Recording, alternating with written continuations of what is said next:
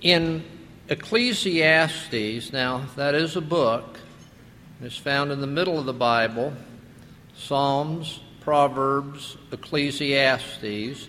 Ecclesiastes is attributed to Solomon as the primary author. Chapter 7.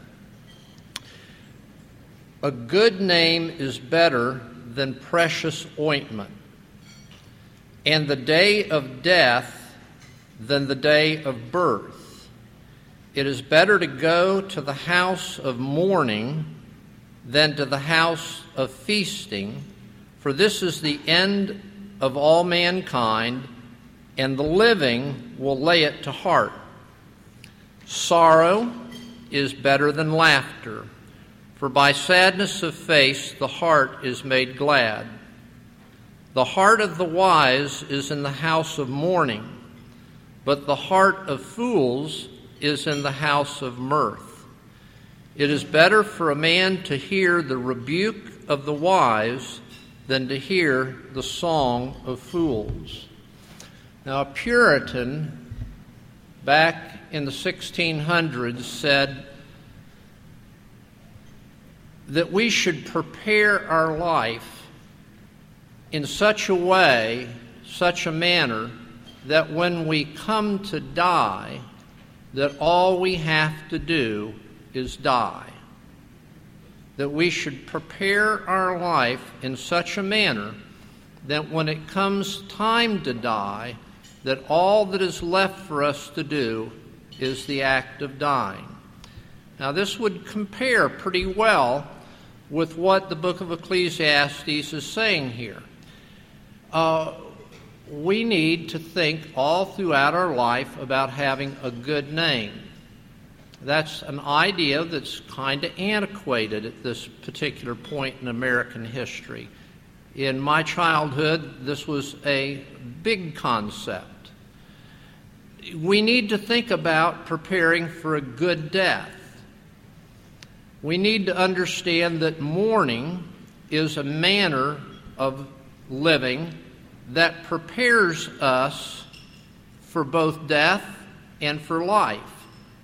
A proper mourning of the loss of a good person will have a great impact upon our own lives.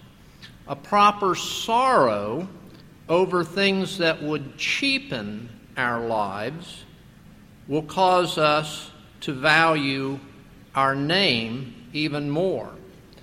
And a proper of learning from this kind of sorrow about the cheapening of life and the mourning of the loss of a good person, God will use in a great way to set us on the path of bringing Him honor and glory and allowing us at the time of our death to die with a good name.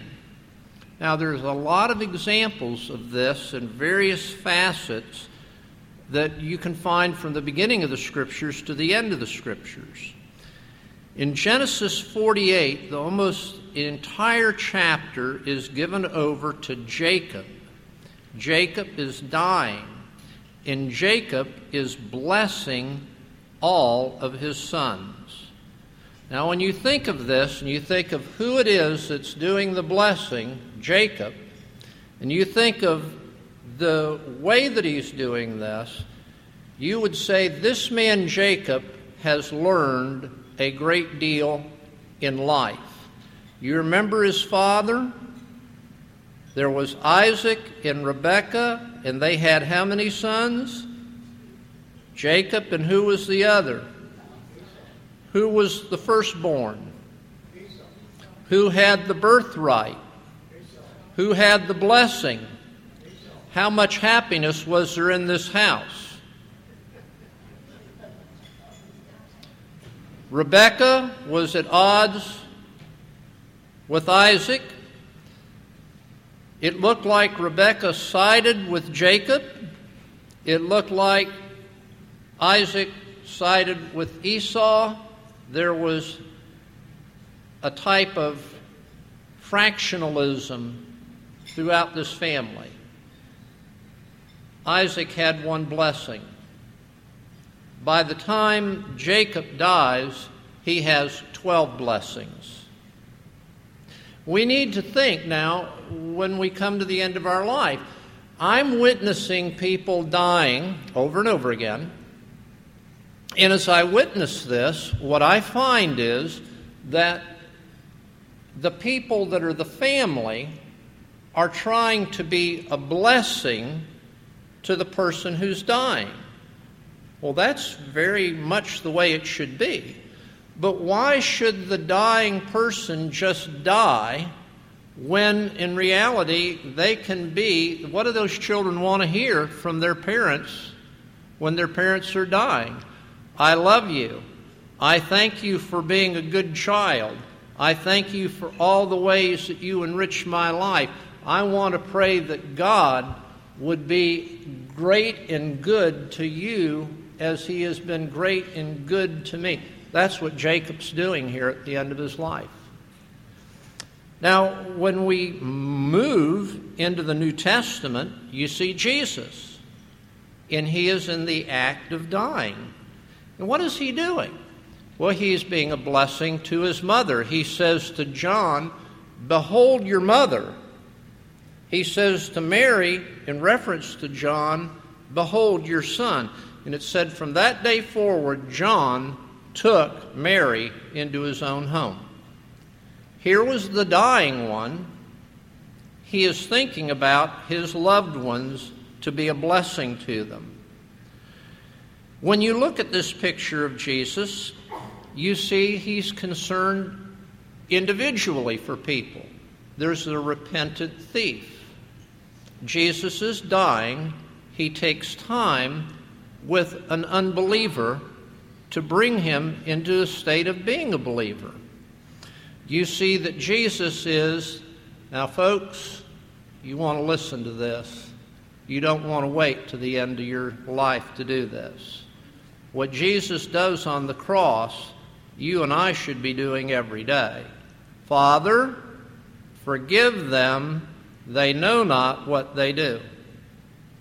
I was over at Johnny Franklin's used cars yesterday trying to secure a car from them because Johnny Franklin called me up a number of years ago. He said, "You take care of the old folk in your church." I said, "Yeah, I do." He said, "My mom is almost 100. She used to be a member at Tatnall Square Presbyterian Church that's closed. Would you visit her?" I visited her until she was 102. When she was 101, an aid worker where she was living, said she was working, but where she was living, an aid worker spoke to another aid worker and said, "Why are you talking to that woman? She's senile." That was not a smart thing to say. This dear old lady looked at the woman that made the comment and said, "Young lady, I'm not senile." And she proceeded to give her things that would indicate that she perfectly well knew what was going on in the world.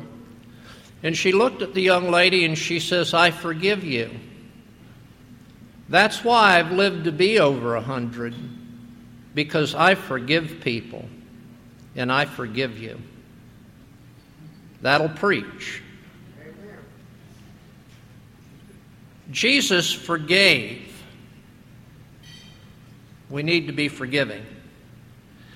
Now, when we look at the Scriptures about death, we're told in 1 Corinthians 15:26 that the last enemy to be abolished is death. Death is seen as an enemy. You should never go through this idea of death is some kind of a blessing to you, that death is a good thing. In the beginning, God what? Created. God is the creator of life. Satan is the author of death. Death is an enemy. It will be the last enemy to be abolished. We properly, as human people, we properly and rightly should see death as an enemy. But as we go through, for the Christian, although death is an enemy, repeatedly we see from Jesus and we see from the apostles the teaching that we are not to fear death. Now, in Hebrews chapter 2, beginning at verse 14, speaking of Jesus, the author says, "Since therefore the children share in flesh and blood, he himself likewise partook of the same things, that through death he might destroy the one who has the power of death, that is the devil, and deliver all those who, through fear of death, were subject to lifelong slavery. For surely it is not angels that he helps, but he helps the offspring of Abraham. Therefore he had to be made like his brothers in every respect, so that he might become a merciful and faithful high priest in the service of God, to make propitiation for the sins of the people. For because he himself has suffered when tempted, he is able to come to those or help those who are being tempted." Here, this whole idea of being tempted and being fearful of death is wrapped up with Jesus' death and Jesus' victory over death. And the very specific idea is that Jesus knows how to come to our aid at the time of our death. We should not absent Jesus from our thinking as we know we're in the process of dying.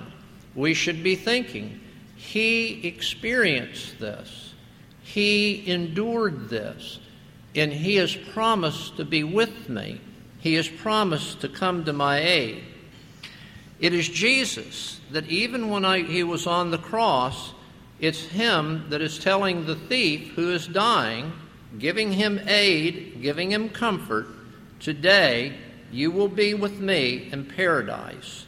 So you see Jesus' action very much matching the ideas that we see here in Hebrews chapter 2. He is coming to the aid of those who are suffering, are in the very experience and throes of death, and telling them truth, telling them reality, telling things to people and renewing in them their hope in God and their belief that there is beyond this life a true reward for those who believe in him. Now, Jesus' death, as we look at it, we see that it was a public spectacle.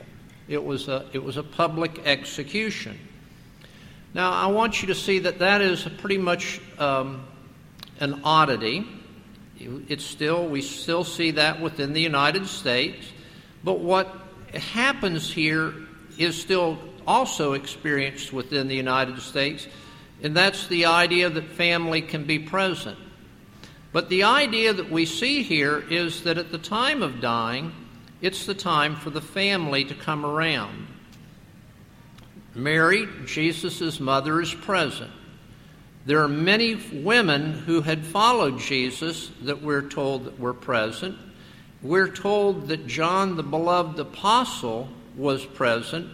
We're given to believe that Nicodemus, the one who had come to Jesus by night, that we have John 3:16 from, that he was present, and Joseph of Arimathea was present.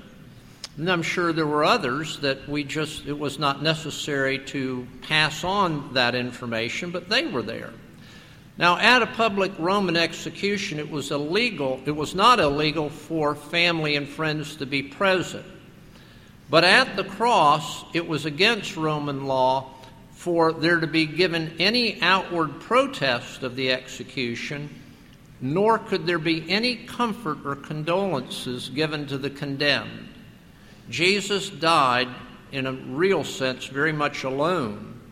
But their coming to Jesus' side should serve us as a model, an example, that when our loved ones do pass away, as they're moving toward death, as much as it's possible, that we should try to gather around them there at their passing. Now, I'll just make a couple comments about this. Some of you have lived privileged lives, and in living privileged lives, you've isolated yourself from things that you just don't want to have around. And what ends up happening is, when you do this, and it's the time of your death, you may die very much alone. You may wish for other people to be present, but you've kept them at a societal distance.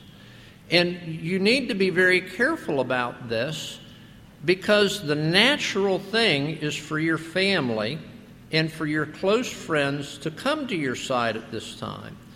Many times in hospice situations, you'll see signs at the door where the family member wants, for reasons that I'm not always sure of, not to let anybody in. Pastors are often not let in. This is not what you see in the many different public dyings that are recorded in the Scripture. Typically, what you see is the friends and the family of faith are there bringing God's comfort. How does God typically speak to people today? He does it through other Christians. And you'll hear a Christian, maybe it's a pastor preaching, maybe it's just someone as a Christian giving Christian advice and counsel from the Bible. But what God's doing when that person is conducting themselves this way is very often He Himself is speaking through those people. They have become His own mouthpiece. And so when a person's dying, we need to let Christian people in. I might get a little pushback on that, but I'll stand my ground on that one. Call your pastor. Call your Sunday school teacher. You may be the family member and you may want it your way, but you better make sure you understand what the person that's dying's way is, because I see that happening all the time. I see original jurisdiction being taken by the family members and taking that dignity and respect away from the person that's actually dying. We need to be very careful here. For the family and for the dying, I would want you to understand there are aids and dangers in the dying process. When Jesus came to the site of the cross, so Jesus is now there on Gethsemane, Golgotha, and at Golgotha, and the cross is there. Before they even nail Him, someone comes and they offer Him wine mixed with myrrh. These were hospice workers, if you will. This was an act of mercy. But Jesus refused that, and positively, what would have occurred in the most minimal sense is, if Jesus would have taken the wine and the myrrh, it would have taken the edge off of the pain of dying. That's where hospice is a great help. Now, negatively, this was then, may I make you sure you understand that it is the same today, the offering of a sedative is an imperfect science. And where one person, a little bit of sedative would take the edge off of their pain, for somebody else, it may cause their death, or it may render them unconscious. So Jesus refused to take this palliative of the wine and the myrrh. Now, Jesus' dying was excruciating. In that word excruciating, we have the very word crucify. It's a part of the word excruciating. Jesus' dying was even more so. So Jesus' dying is nothing that we could ever attain to. What Jesus experienced in death, no one has ever experienced in a like manner prior to his dying or since his dying. His dying was an innocent person who was meeting the cross. We talk about babies being innocent. Well, no. But Jesus was innocent. Innocent people feel things more exquisitely than hardened people. Jesus felt this torment more extreme than others would. At his death, he was experiencing blasphemy. He was experiencing the miscarriage of justice. He was abandoned by many of his closest friends. Finally, Jesus was derelicted by God himself. He died under a curse. Now, yes, Jesus died to life, but we're told that he died unto sin once for all. And so the idea is that Jesus' death was unlike any other death that has ever taken place. As a result of this, when Christians die to this life, now I know this is hair-splitting, but I'm just trying to be in the obvious sense here. When Christians die to this life, they move into the first phase of what is called eternal life. Now, Pat's mother died last Monday. Okay? So Pat said, when we had gone up to Lake Oconee this Sunday to preach, well, this was my mother's first Sunday in heaven. Well, you know I'm a killjoy.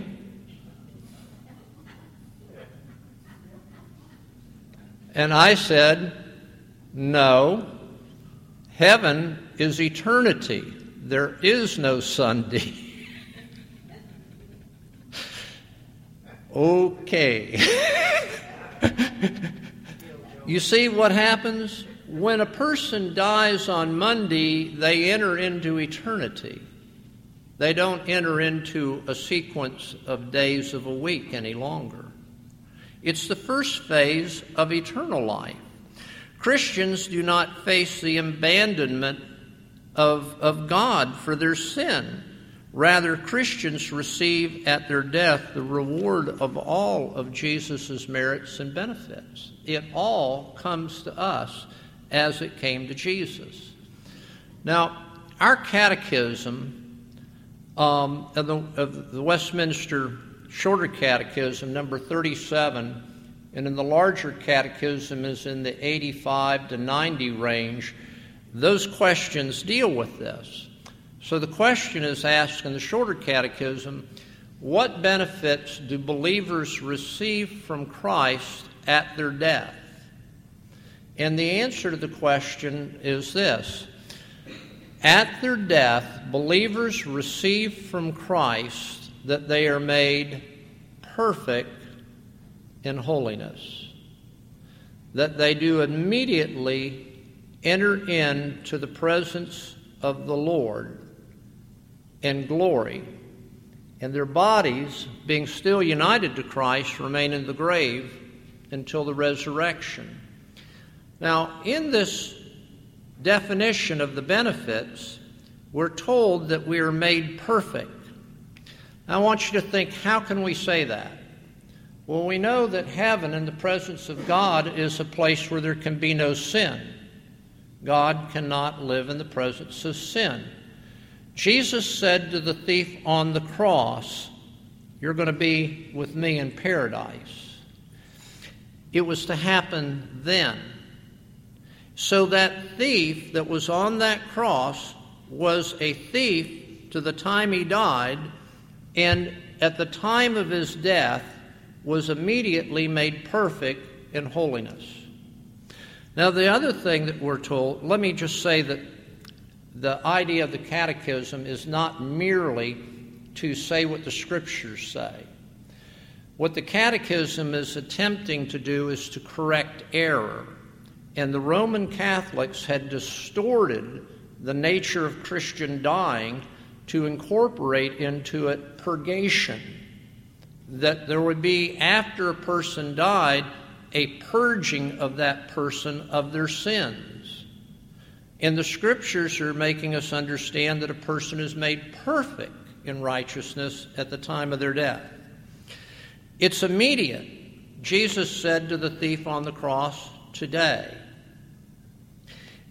So we need to understand, my wife's mother kept asking, how long will it take to get to heaven? And she wanted to know if she should wear her shoes. So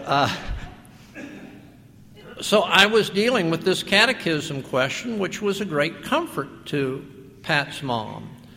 But again, this is a refutation of the Roman Catholic distortion of purgatory that can take a long and extended period of time from the time of a person's death to the time of their release from purgatory. No. The word glory and highest heaven and paradise, Jesus' words, are to tell us that there isn't, as it were,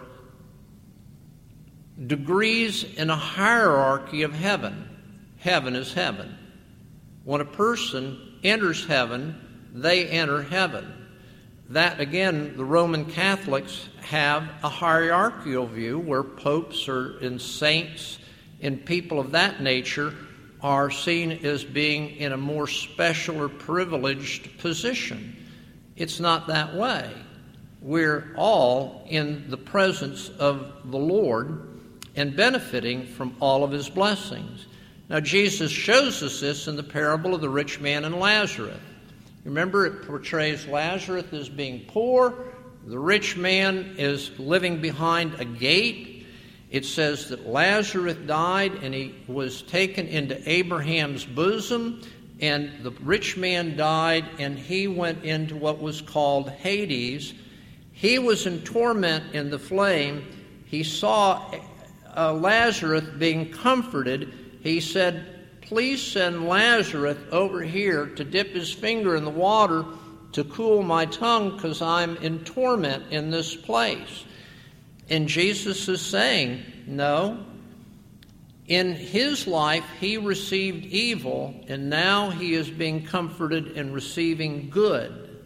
This is what we should expect, that it is going to look like what Jesus spoke of in this parable.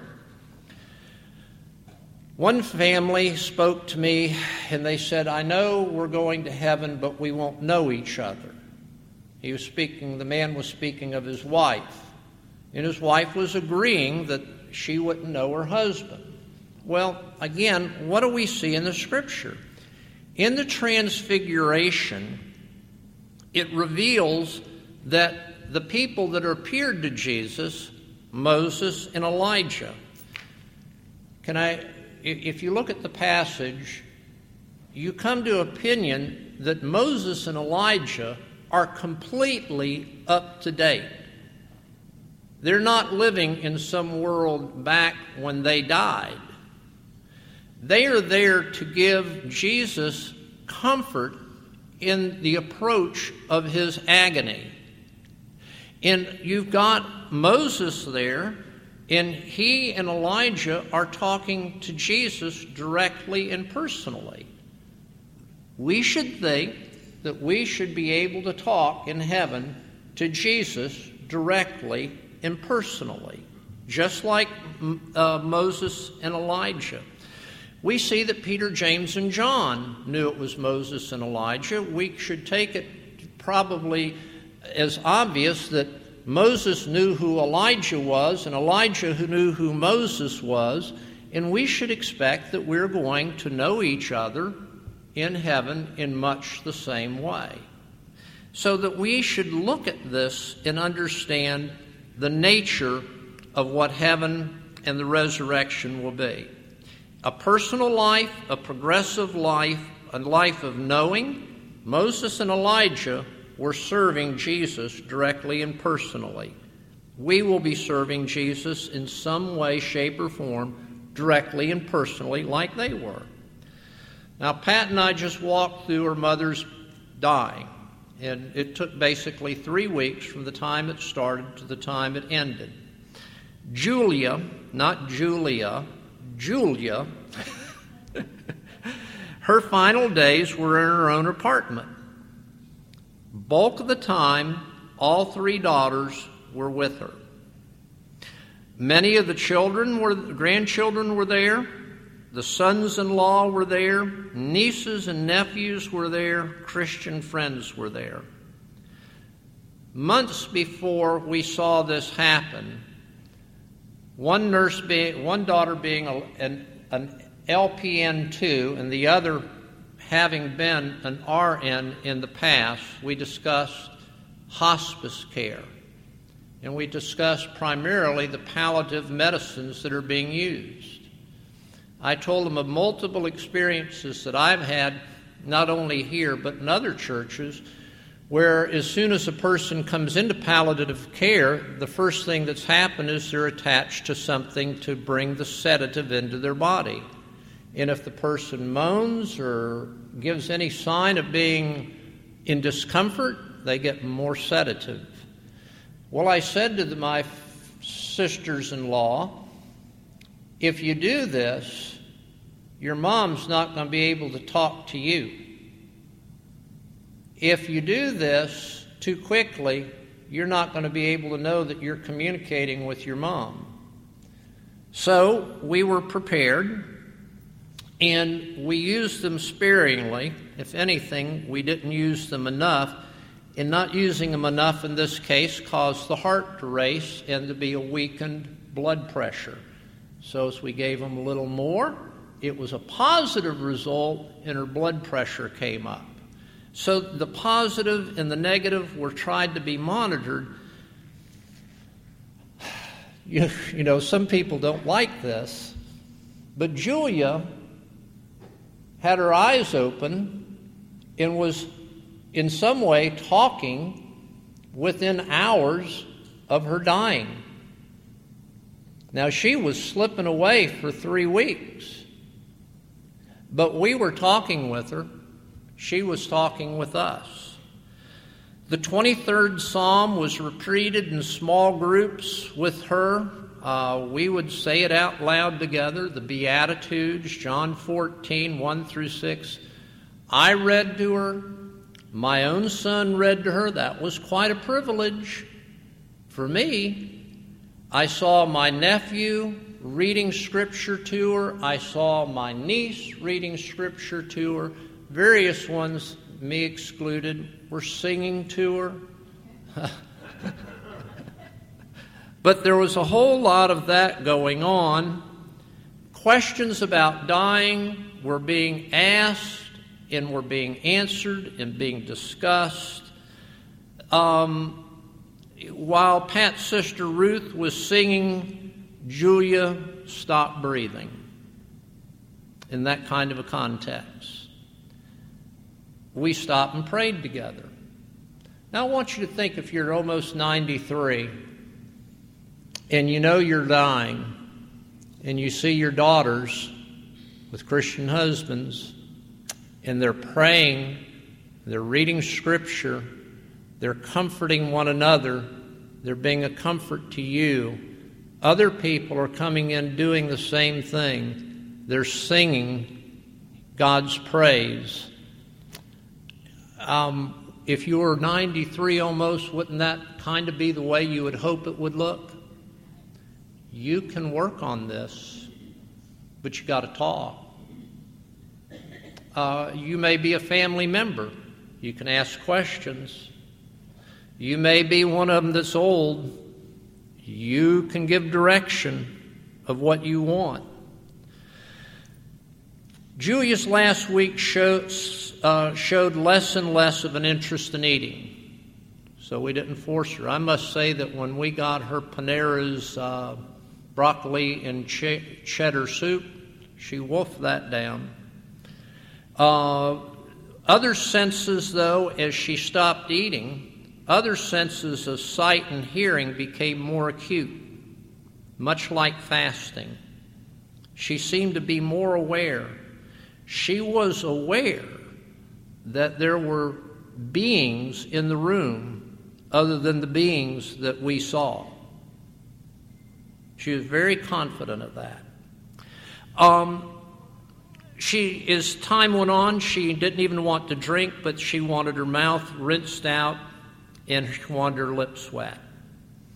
When the hospice nurse came in 3 days before her death, the hospice nurse asked my mother-in-law how she was doing, and Julia said, "Oh, Pam, how are you feeling today?" Because this woman had had breast cancer and was a breast cancer survivor.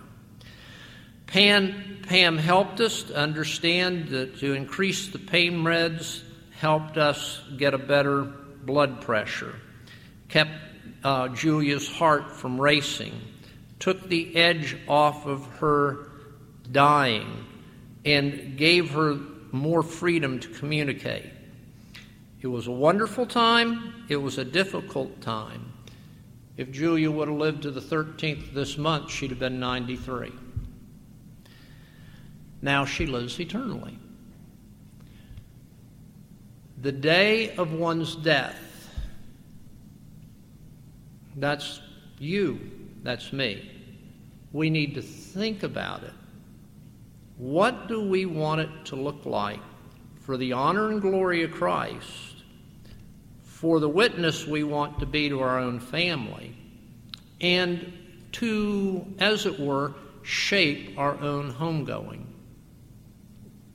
We don't address this enough, and I hope this is a help to you today. Let's pray. Now, Father, we thank you for the Scriptures that have much more to say about this than we've talked about today.